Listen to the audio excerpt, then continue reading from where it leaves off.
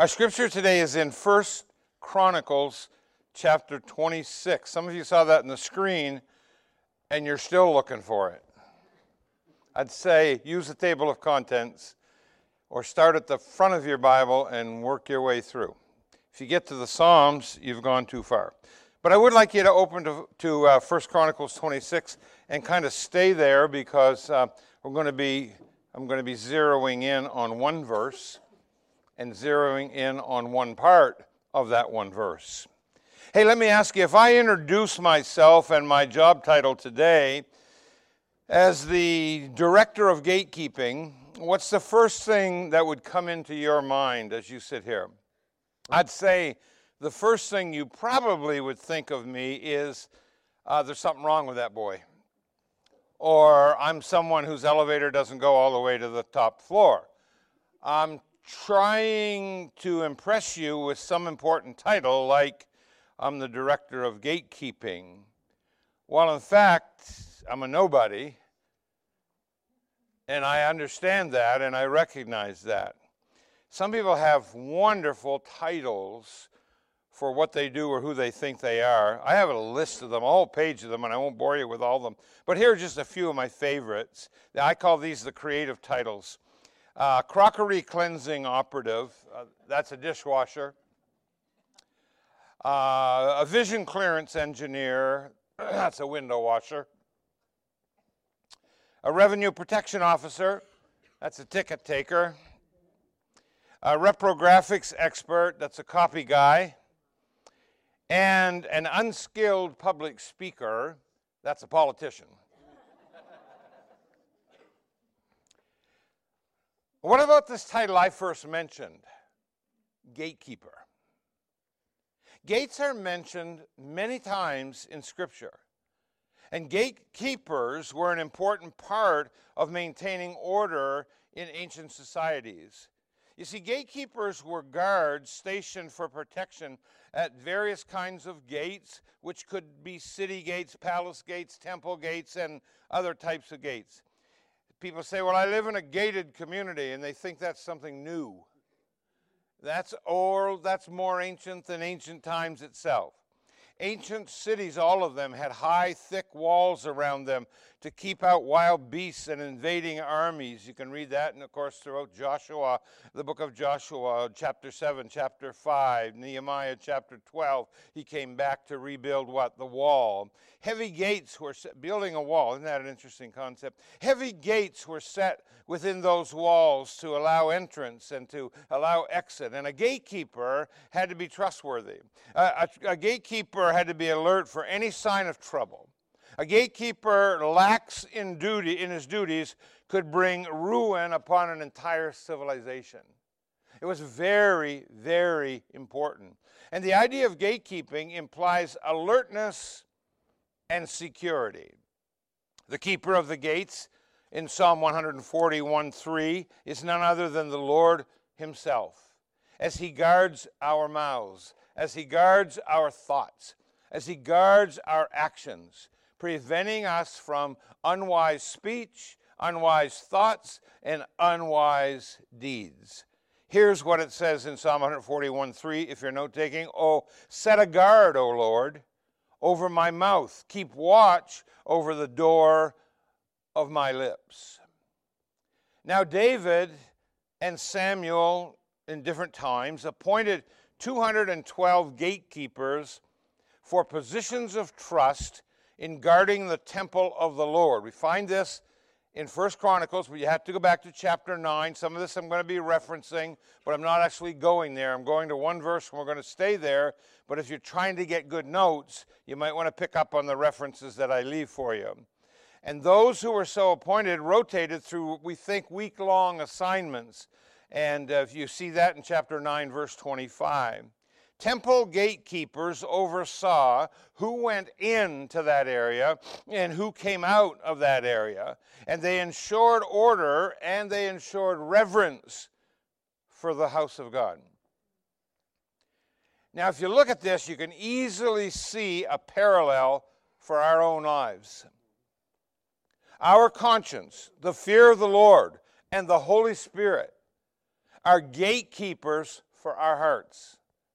Through the fear of the Lord, Proverbs 16 says, evil is avoided. Can I read that verse for you again? Proverbs 16:6. Through the fear of the Lord, evil is avoided. The Spirit desires our sanctification and our growth in sanctification, giving us the power to repel sin. When temptation comes knocking at our gate, and temptation knocks at our gate, doesn't it? The Holy Spirit nudges our Scripture-informed conscience and says, that's dangerous. Do not go there. Do not yield to that temptation. Do not dip your sails. Do not come down to that level. The divine gatekeeper acts on our behalf to keep invaders from destroying us spiritually. When we ignore our gatekeeper, we put ourselves and we put those who we love in jeopardy. But when we do, in godly fear, heed the warnings of the Word of God and the Holy Spirit, we're safe. We're safe. That's our only safety in this life.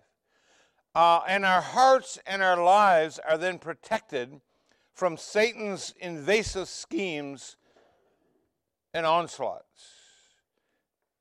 And we all have those. And if you haven't experienced that, buckle up, because you will. So today's text, it's kind of strange how I'm doing this, is coming from one verse in 1 Chronicles 26. How many of you are still looking for 1 Chronicles? Okay, you wouldn't admit it if you were, right? It's right ahead of 2 Chronicles. I wanted to give you a little hint there. No, seriously, 1 Chronicles 26. How many of you are following along in Scripture, either with your Bible or your app or some other device that you're... Okay, good, great. I just want to know that I'm talking to somebody who's following what I'm saying, because I'm moving around. But I'm going to get to this one verse, and we're going to stay there, and I'm going to read it, interestingly enough, from 4 different versions of the Bible, if I could. But all of them are the same verse. And I'm going to start at the King James Version, the KJV. And we're going to read, it should be on, oh yeah, it's on the screen already. We're going to read them together, if you don't mind. That means we'll all read. So let's read 1 Chronicles 26:18 from the KJV. At Parbar westward, 4 at the Causeway, 2. I know what you're thinking. What on earth kind of application does that verse have to my life right now in 2019? At Parbar westward, 4 at the Causeway, and 2 at Parbar. 1 Chronicles 26:18 from the New Living Translation kind of broadens it a little bit. The exact same verse, let's read it together. 6 were assigned each day to the west gate, 4 to the gateway leading up to the temple, and 2, good. Now we're going to move to the Message. And this kind of broadens it again and puts it down into our language of the day, 1 Chronicles 26:18. And it reads like this. Read with me. It starts at the open court. At the open court to the west, 4 guards were posted on the road and 2 at the court. Good job. Those who are reading are doing a great job. Those who aren't are being very defiant. So everybody read with me this last time. 1 Chronicles 26:18. We're doing it easy now. We're going to the NIV, and I'd like everybody to join in and read. As for the court to the west, there were 4 at the road and 2 at the court itself. Now, I'm jumping all the way back to the KJV because it's one of my favorite verses of Scripture, and I just love it from the first time I heard it, and that's got to be at least 35, 40 years ago. At Parbar westward, 4 at the Causeway, and 2 at Parbar. And again, you're saying, what on earth has this got to do with me? And I can answer your question, by the way, in one word. Everything. Everything. Because you have a choice. And I'm hoping that when you leave here today, you've got it settled. For you, the Causeway or Parbar?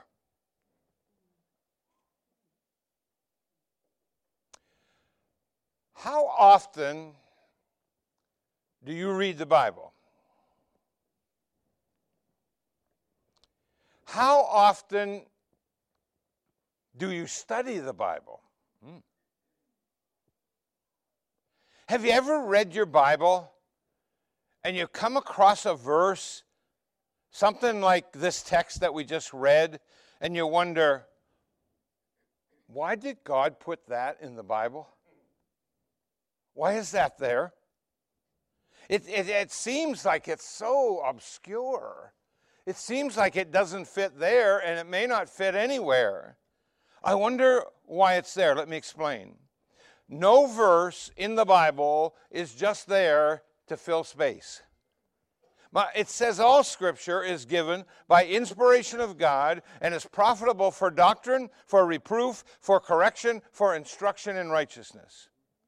Is our text that we just read together, is it Scripture? Yes. Then it's profitable to instruct us in righteousness. Jesus himself said, Matthew 4, man shall not live by bread alone, but by every word that proceeds out of the mouth of God. Did our text that we just read a few minutes ago proceed out of the mouth of God? Yes. Then it is a verse we need to live by. At Parbar westward, 4 at the Causeway, 2 at Parbar, is just as inspired and infallible and inerrant and complete as John 3:16 or the 23rd Psalm. Facetiously, one pastor in another church announced one day that 1 Chronicles 26:18 is a verse that would solve all your problems. Of course, it worked, because by the time a person found the verse and figured out what it meant, he forgot about his problems.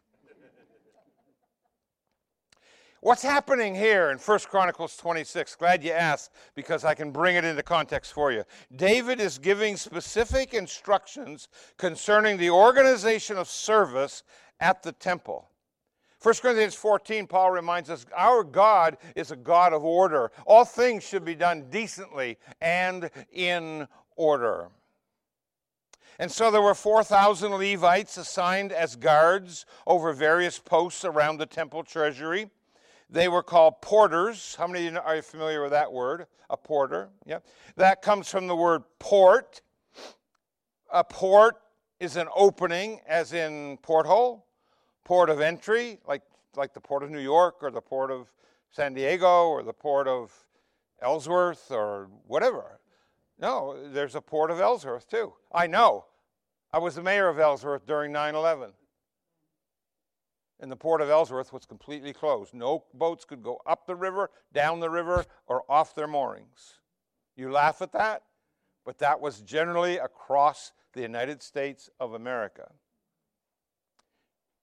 So, and another thing a port is, those of you that are techies, it's a connection point in a computer, isn't it? Isn't it? Or, so we're talking here about a porter. That would be a doorkeeper or a gatekeeper. If you want to call that person a guard. And these people were posted at specific locations at the Temple Mount around the clock. There were 4 watches, and there was always somebody on duty. Now, Parbar, why is that significant? Well, it was a small, inconspicuous suburb or a compartment. It's not really identified in geographical terms, but it was adjacent to the west side of the Temple Mount in Jerusalem. If you were to go on a tour of the Holy Land and you were at the Temple Mount, they could explain that area for you. There was also a causeway or a raised road or a connecting road. Most everybody's been over some form of a causeway, leading from Parbar to the very gate of the temple. 2 porters were stationed at Parbar, and 4 were positioned on the causeway leading to the temple gate. In this whole account, the temple is spoken of as if it were existing when it was not as yet even built. So we suppose David formed the whole plan of the temple. It's just intricate. The stations and the positions and the number of porters, number of Levites, although it was left for Solomon to carry out David's instructions.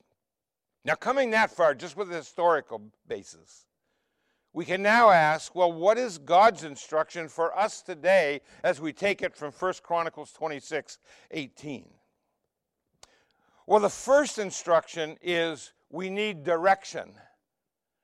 We need the direction of our attention. And if you're working around in 1 Chronicles 26, you look at verse 17 as well. I'm not going to take time to read it with or for you, but look at verse 17, how it fits into verse 18. And it talks about direction there. See, direction indicates a goal. It indicates your goal. It indicates where you're going. It indicates that you're going somewhere if you're headed in a direction. And I want to talk about a direction for your life, which includes the appointed place to serve. See, the porters couldn't just choose any old place to guard. The Bible says in verse 13 and 14 that they cast lots to determine God's will for their service. Direction is God's will for your life. Where does God want me to serve him? I have people ask me that a lot, and I'm not God, and I can't tell you where God wants you to serve him. That absolutely is an individual matter, and you need to get that settled. And if you've never settled it, this would be a great day to do it. So Bob, does God want me to serve him as a blank? Fill in the blank. I don't know. God's not talking to me about where you're to serve. God's talking to you. Are you listening? So like, what should I just really give my attention to? What should I invest my time and my talent and my interest, and where should my focus be? Well, you just stay with me and we'll figure that one out. Let me just say this. We shouldn't be double-minded here, or anything beyond double-minded, like we're going in 6 directions at one time. That's not direction. I remember the story, and it's a true story, how some scientists digging around found a 2-headed turtle down near Richmond, Virginia, and it was taken in for study, but after it was brought into that new environment, it died. And Dr. William Reams, who was a professor of biology at University of Richmond, said, and I quote, "It died from a conflict of interest." And any 2-headed living thing is going to die from a conflict of interest. Man cannot serve 2 masters. You can't live 2 lives. You can't have one foot in the world and the other one in the church or in your Christianity or in your religion or whatever you call it. We must be fully persuaded in our own minds where God wants us, where God wants me to serve him. Every Christian has a ministry, a place in God's service.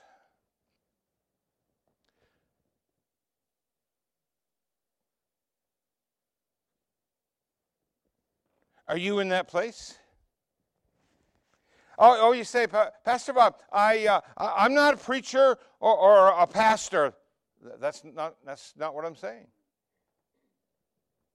Every job in the kingdom is important. Did you hear that? Every job in the kingdom is important. From history, this little saying, I love it. For lack of a shoe, the horse was lost. For lack of a horse, the battle was lost. For lack of winning the battle, the war was lost. Seeming little things cause great losses.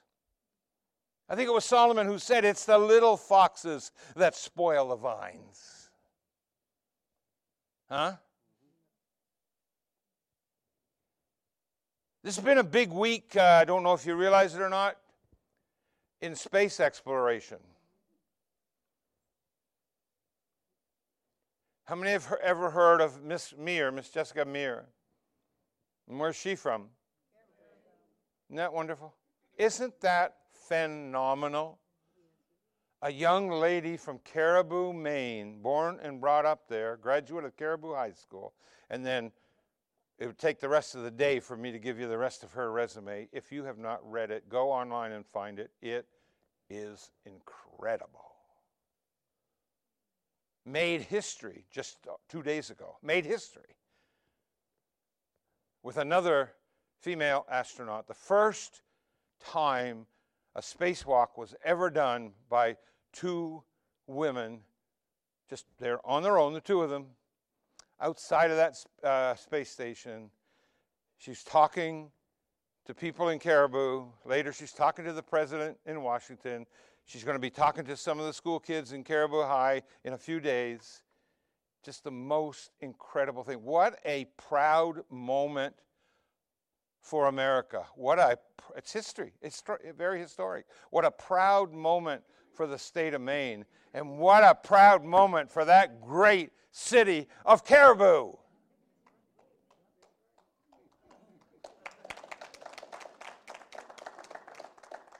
I'm going to tell people, boy, we had a patriotic service at our church Sunday.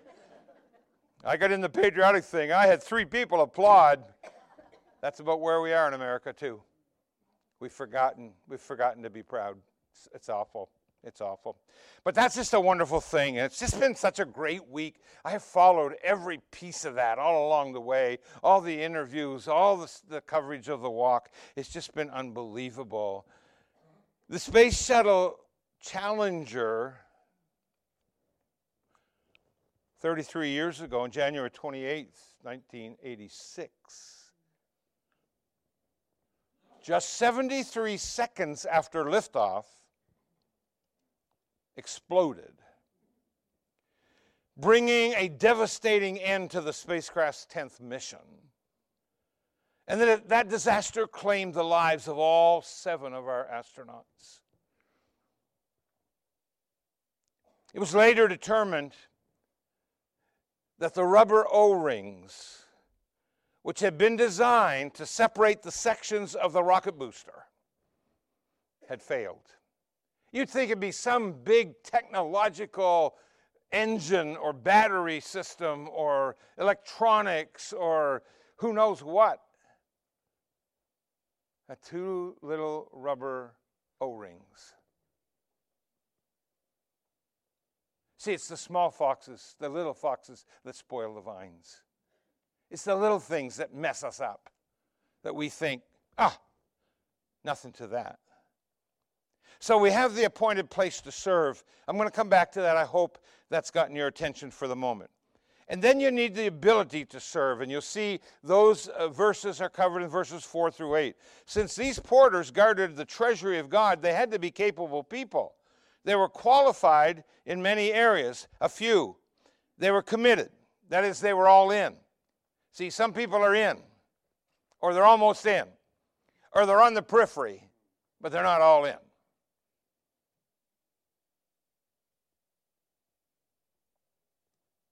And then there were people of sound character. Verse 6 tells us that, uses the word valor. That's the strength of character. That's integrity. That's firmness. That's zeal. That's energy. And they rolled up their sleeves, and they gave it all they had. And you know what they did? They went all in. They didn't go part way in. They went all in. And then they were consistent, if you see verses 7 and 8. And just let those words float around in your head. You see the word strong. Strong indicates a persistent strength that wouldn't quit. Winners don't quit. Quitters don't win. They wouldn't back down. They wouldn't leave their post. They kept on keeping on. The greatest ability is dependability. It's not availability, it's dependability.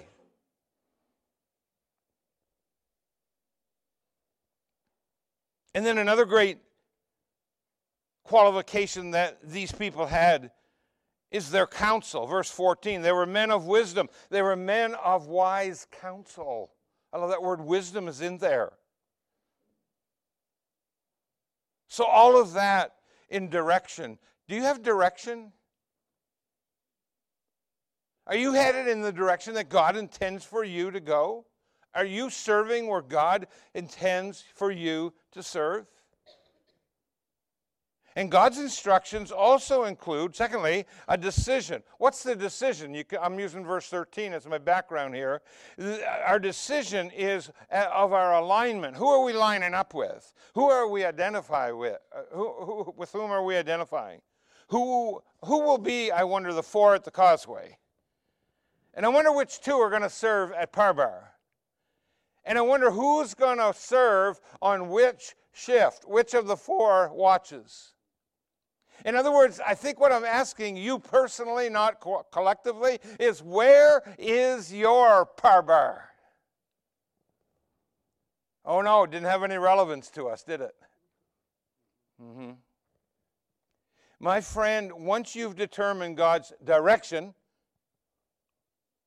isn't that where you're going? Yes. Then you must decide to go in that direction. I have people that I've talked to for years who have decided to do this, to do that, to do something else for God. And that's all they've done. They're still sitting where they sit because they decided, but they never did it. Once you decide that direction that God's calling you to, then you need to go in that directions. Now, I may drive into some yards here. Making decisions is difficult for some people. And even if you're one of those people, you can go, yeah, as if you're not one, and everybody will think, well, gee, I wish I could make decisions, but yeah, he or she, then, yeah. Making decisions is difficult for some people. They just can't decide. I should do this. I could do that. I might do that. I'd like to do that. That would be cool. I don't know if I can have...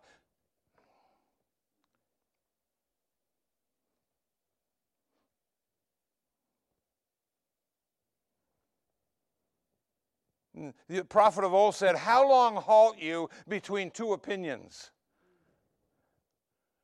How long are you going to stay in neutral, more like in park, thinking I'm going to do this, and I'm going to, or when I get, or when this gets, or when, Pastor, I'm going to come to church when I get straightened out. I've met all kinds of people who came to church and they were straightened out. They were in a box. See, decision half made up here, but nothing else ever done. A man knocked on the door of a farmer one time and he said, sir, do you have any odd jobs that I could do? I need to earn some money. And the farmer was a kind-hearted gentleman, and he did have a lot of work on the farm. And he said, sure do. He said, my barn needs painting. I think it'd take you about 3 days if you're any kind of a painter.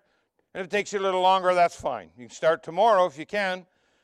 Boy, the fellow came back in the morning and he started painting, and he painted all day. And after the day was over, he asked the farmer, well, I finished painting the barn. Do you have anything else I can do tomorrow? Farmer was surprised. He did the whole barn in one day. He said, how did you finish so fast? The man answered, he said, well, I just love to paint.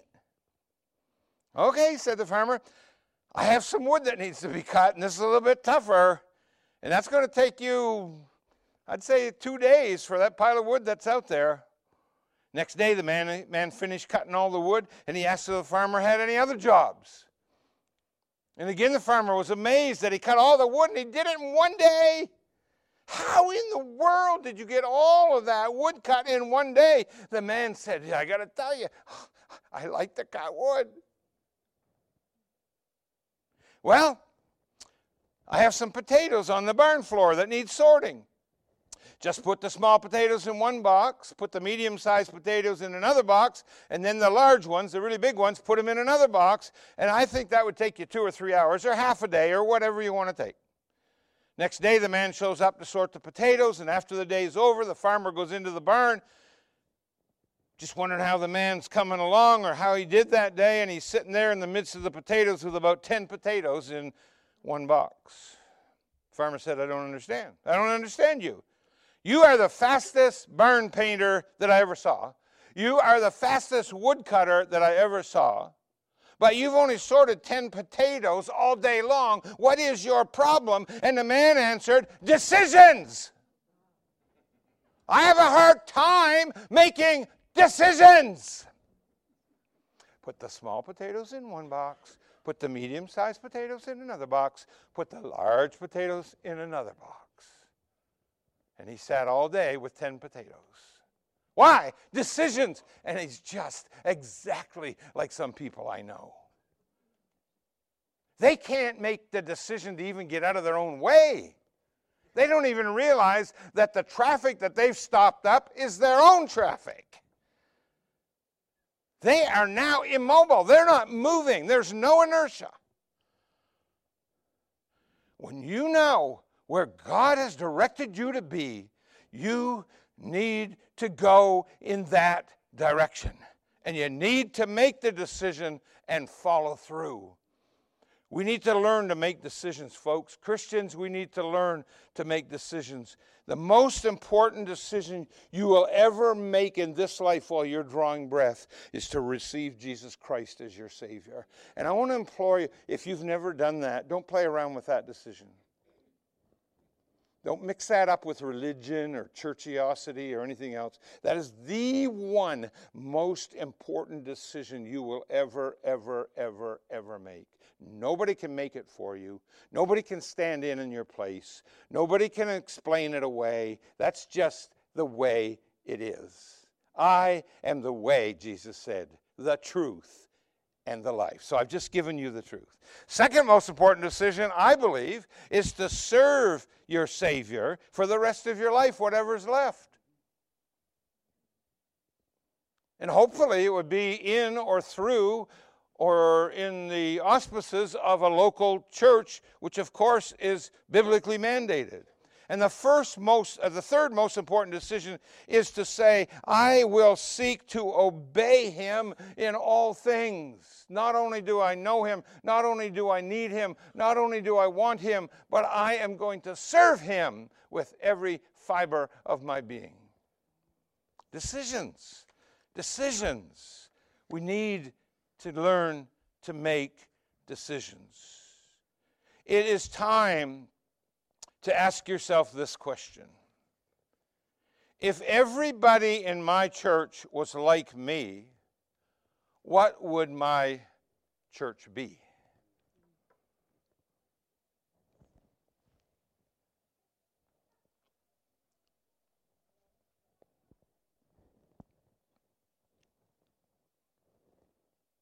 God is a God of order. 4 at the Causeway and 2 at Parbar. The Causeway then was a connector or a bridge or whatever you want to call it that leads into this suburb called Parbar, and at this crossover stood 4 guards. I can't prove it, but I can assume that they were there to check people before they could enter the town or that area of the temple. You see, only Jesus could, only Jews could go into the holy place in the temple, but non-Jews could go into the courtyard of the temple. And they did, and they still do. And of course, you had to be qualified to be a guard, and I'm so glad there are all kinds of qualifications here in the early chapters of 1 Chronicles. And the reason I'm glad is, you know what that says to me? That if you're called of God to serve him, you are so, capital S, capital O, underlined and circled in red, you are so important to God. Turn to someone and say, I am important to God. And I am important to God. Whew, that made me feel good right there.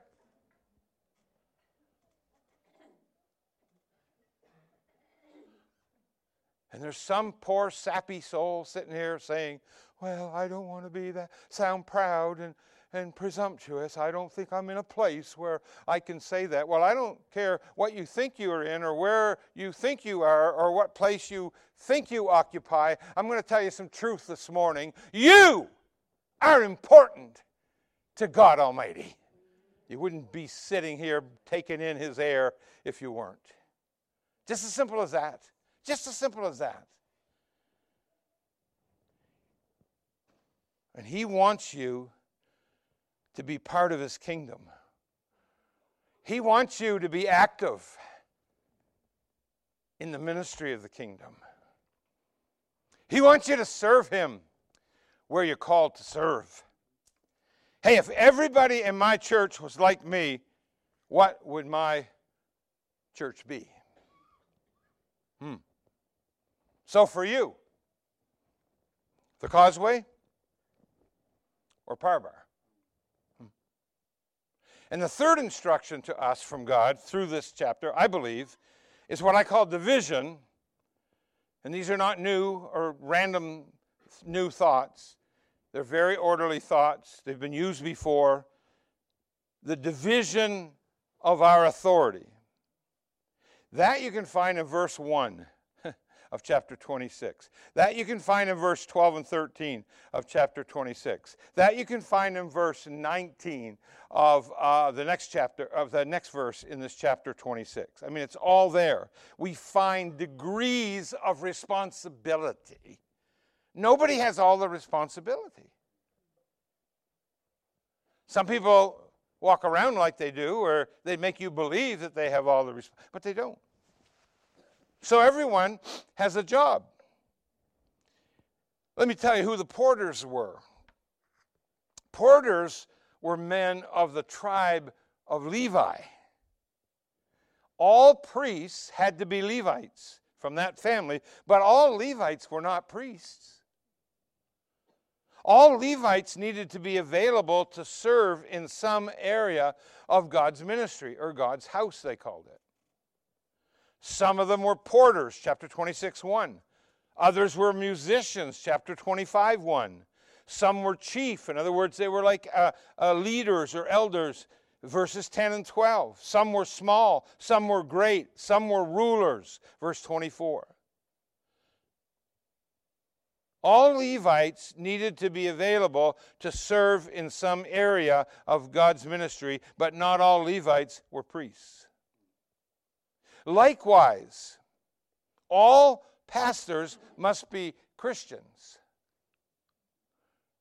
but not all Christians are pastors. Aren't you glad?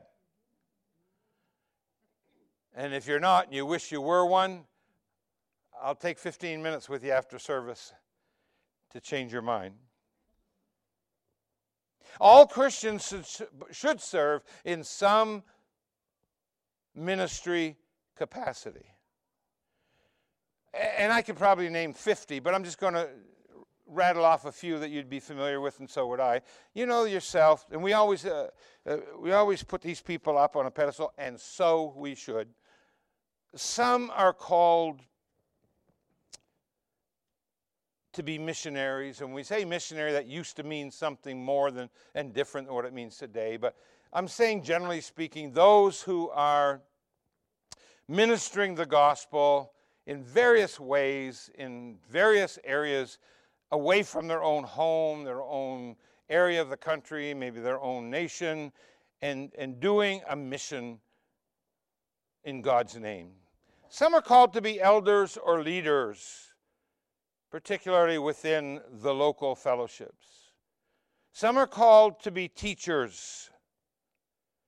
We wouldn't have this church ministry. We wouldn't have a faith community ministry without our teachers, period. Those who are called to teach and are teaching. Some are nursery workers. Some are nursery workers. They're down in Treasure Bay. We call it Treasure Bay for a reason, because that's the treasure house there. That's where the gems are there. That's where the real value is there. And I'm not devaluing anyone else. I'm just saying, if you don't have somebody in, and by the way, that's not a babysitting service. In Treasure Bay, our little children, our little infants, our little toddlers get taught the Word and the love and the grace of God. That doesn't excite you, does it?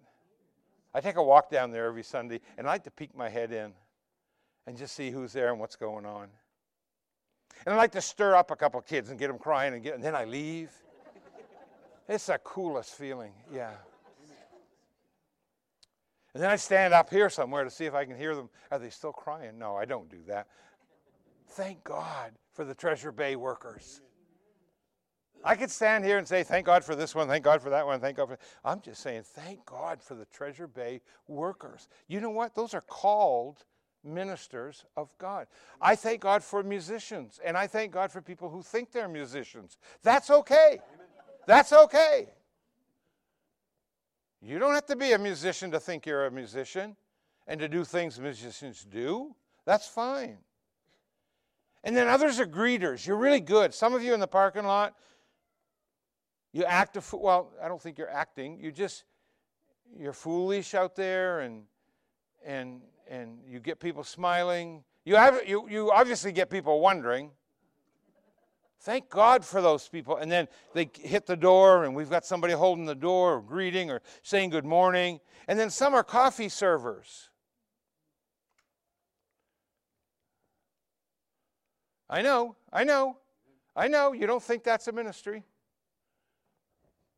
Tell Starbucks that. Some do custodial work. Hey, Thursday night, we had a blast here. I mean a blast. And when it was over, and the sugar high was running rampant, I mean, those kids were jacked.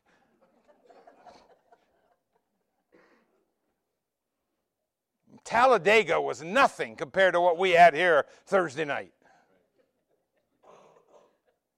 And I think I saw every lap because I was at the back most of the time. And the laps around that table were, I think we set new records. Numbers of laps and speed. But you know, when you got ready and you got your duds on and you headed out the door and you went home, there was a trail over here, and there was a trail here, and under those chairs there was another trail, and there was a trail back where the tables were. Yeah, that's right, a trail of food. Man, we could have fed the Third Army just with what was on the floor. And I just came out of the green room and was walking through, and I saw people sweeping. I saw people moving chairs. I saw people repositioning tables for the next event. I saw all kinds of stuff happening.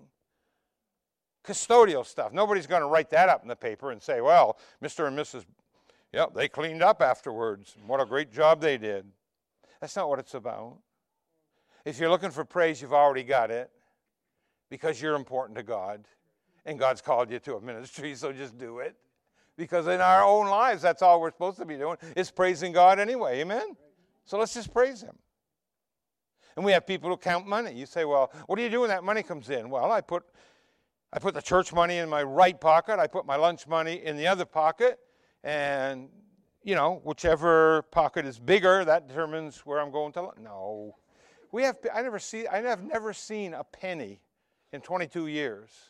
And that's no word of a lie. I've never touched a dollar of any money. We have people who are entrusted with that ministry. What a ministry. I've often thought, wouldn't it be great to get in on that? But never have in all my time in a church. And we have other jobs. We have marathon water suppliers. We're not down there having fun today, and I hope they are having fun. We're down there representing the Lord Jesus Christ that we love. And our banner says, loving God, loving people. And every runner has to go by that banner. And some of them stop, and some of them get their glass of water. Some of them are given the water as they run. We're at the 20-mile mark. I'd definitely be stopping there, looking for the stretcher. But anyway, or the hearse. You see? Folks, I'm getting folksy here, but we must recognize our spiritual gifts. We must recognize our place in the body of Christ. When you do, you'll get excited. Trust me. You won't know what hit you, and nobody else will. And you may not even be responsible for what you do. But when it hits you, it's going to be exciting. And you realize, man, I'm a hand, or I'm a foot, as Paul talks about this, or I'm an eye in the body, or I'm one of the comely parts. That's the seen parts. I might even be one of the uncomely parts, the unseen part. But I'm just glad to be part of the body of Christ. Wow. So everyone's job is important. Did I say that? I'm going to repeat it. Everyone's job is important. You see, here are the porters out there, 4 at the Causeway and 2 at Parbar. They never, ever offered up a sacrifice. They never, ever went in and burned incense in the holy place.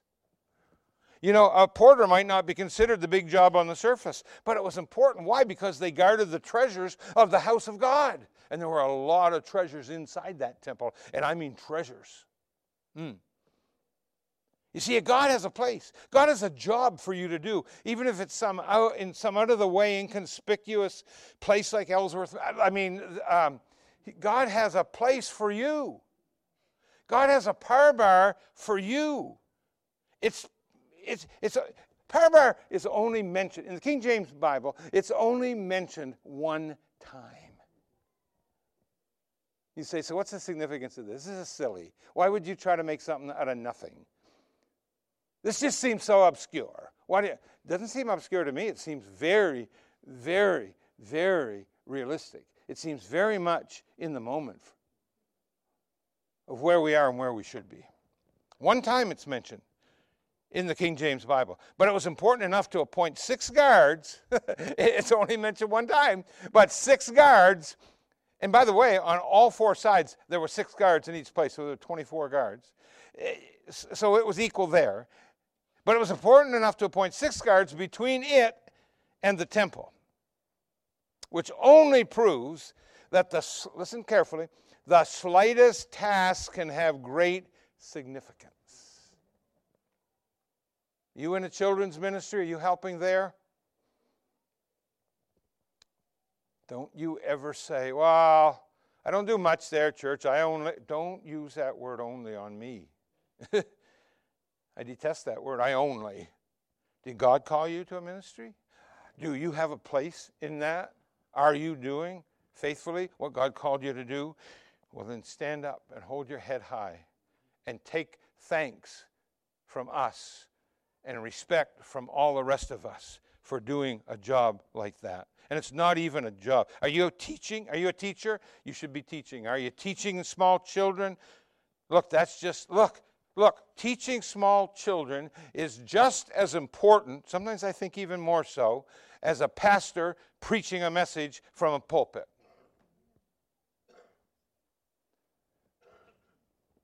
When you're teaching a small child, you're inculcating or you're putting into them values and truth, and reality and life itself and what it's about, life and eternity, what it's about, from the youngest age up, right? When you're in a pulpit like this, preaching to a mishmash of people who've got it all together, mostly what you're doing is picking up pieces and saying, here, give these to God, and He'll put them back together. It's different. Those are different ministries. God puts some people in small but out of the way mission stations. Some people He puts in churches like thousands of members. I was listening to a pastor the other day, and they were reminding us that he has 30,000 members in his church. He's in a large metropolitan area, can I say. He's not in Hancock County, so don't worry. I'm saying all that to say we all have the exact same responsibility of being faithful. Listen to me, wherever God puts us. Boy, when that gets in your head and down into your heart and starts operating in your soul, your whole idea of ministry is going to change. Your definition of church is going to be radically changed. Dependability in our assignment. where the 4 on the Causeway and the 2 at Parbar were dependable. I believe if it was raining, they were there. I believe if it was 110 degrees, they were there. I believe if they were there on a certain shift, they were doing their job. They weren't slacking off. I believe they were faithful to every shift. A porter was not allowed to leave his assigned post until the job or the shift was complete. Can I say it one more time? The greatest ability is not availability, it is dependability. A lot of people say, yeah, I can be available, but you can't depend on them. It would have been no good to appoint the best guards at Parbar and on the Causeway if they didn't show up for duty. Huh? You can own the fanciest, fastest, most fully equipped car in Hancock County, but if it doesn't start every time you need to go somewhere and you go out and it doesn't start, what good is that car? It's a showpiece, that's all it is. You may have the most beautiful singing voice in the church or in any church. If you're not using it for God's glory, you're wasting it. You may be a great teacher. If you don't show up to teach, you're wasting it.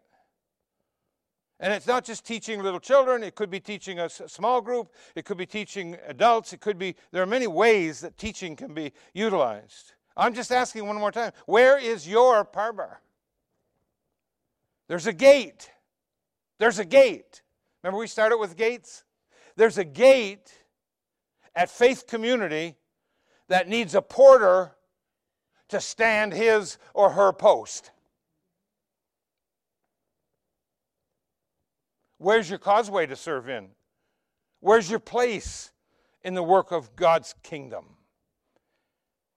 Ask yourself, and I'll close with this. If everybody in our church served the Lord like I do, you're asking yourself, so I'm not saying this. What could our church accomplish?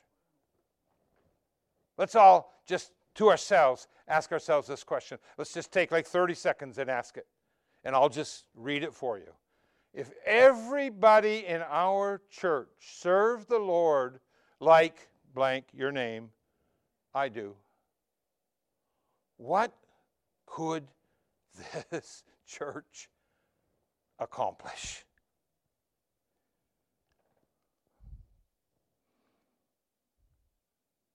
For you. The Causeway or Parbar? And we'll pray together. Heavenly Father, thank you for the work of your Holy Spirit. Thank you that the Holy Spirit has inspired and brought together the words of the Scripture that we love so much. And this verse of Scripture, which seems obscure and doesn't seem to even fit and doesn't even seem to apply to me or to anybody else here, has all kinds of application in each of our lives. We may have seen it before and cruised over it. We may never have even noticed it before. We may never have really delved into it before. And there may be 100 other verses in the precious word like that. But God, it does us well to once in a while just put the brakes on and take a look and ask these questions that we've asked this morning and say, I need to be in my Parbar. I need to be on my Causeway. I need to be doing what God has called me to do. I need direction. I need to go in that direction. I need to make a decision. I need to be dependable in the decision I make. And if I would serve like I know I should serve, and if everybody around me served here in the ministry and the outreach of Faith Community, what could result in that? Not just for time, not just for today, not for the next year, but for all of eternity. There are decisions to be made here today. Oh, Heavenly Father, I pray you'll come in the power of your Spirit with conviction, and I pray that those decisions that need to be made will be made all to the honor and the praise and the glory of God through Christ. In his name we pray. Amen.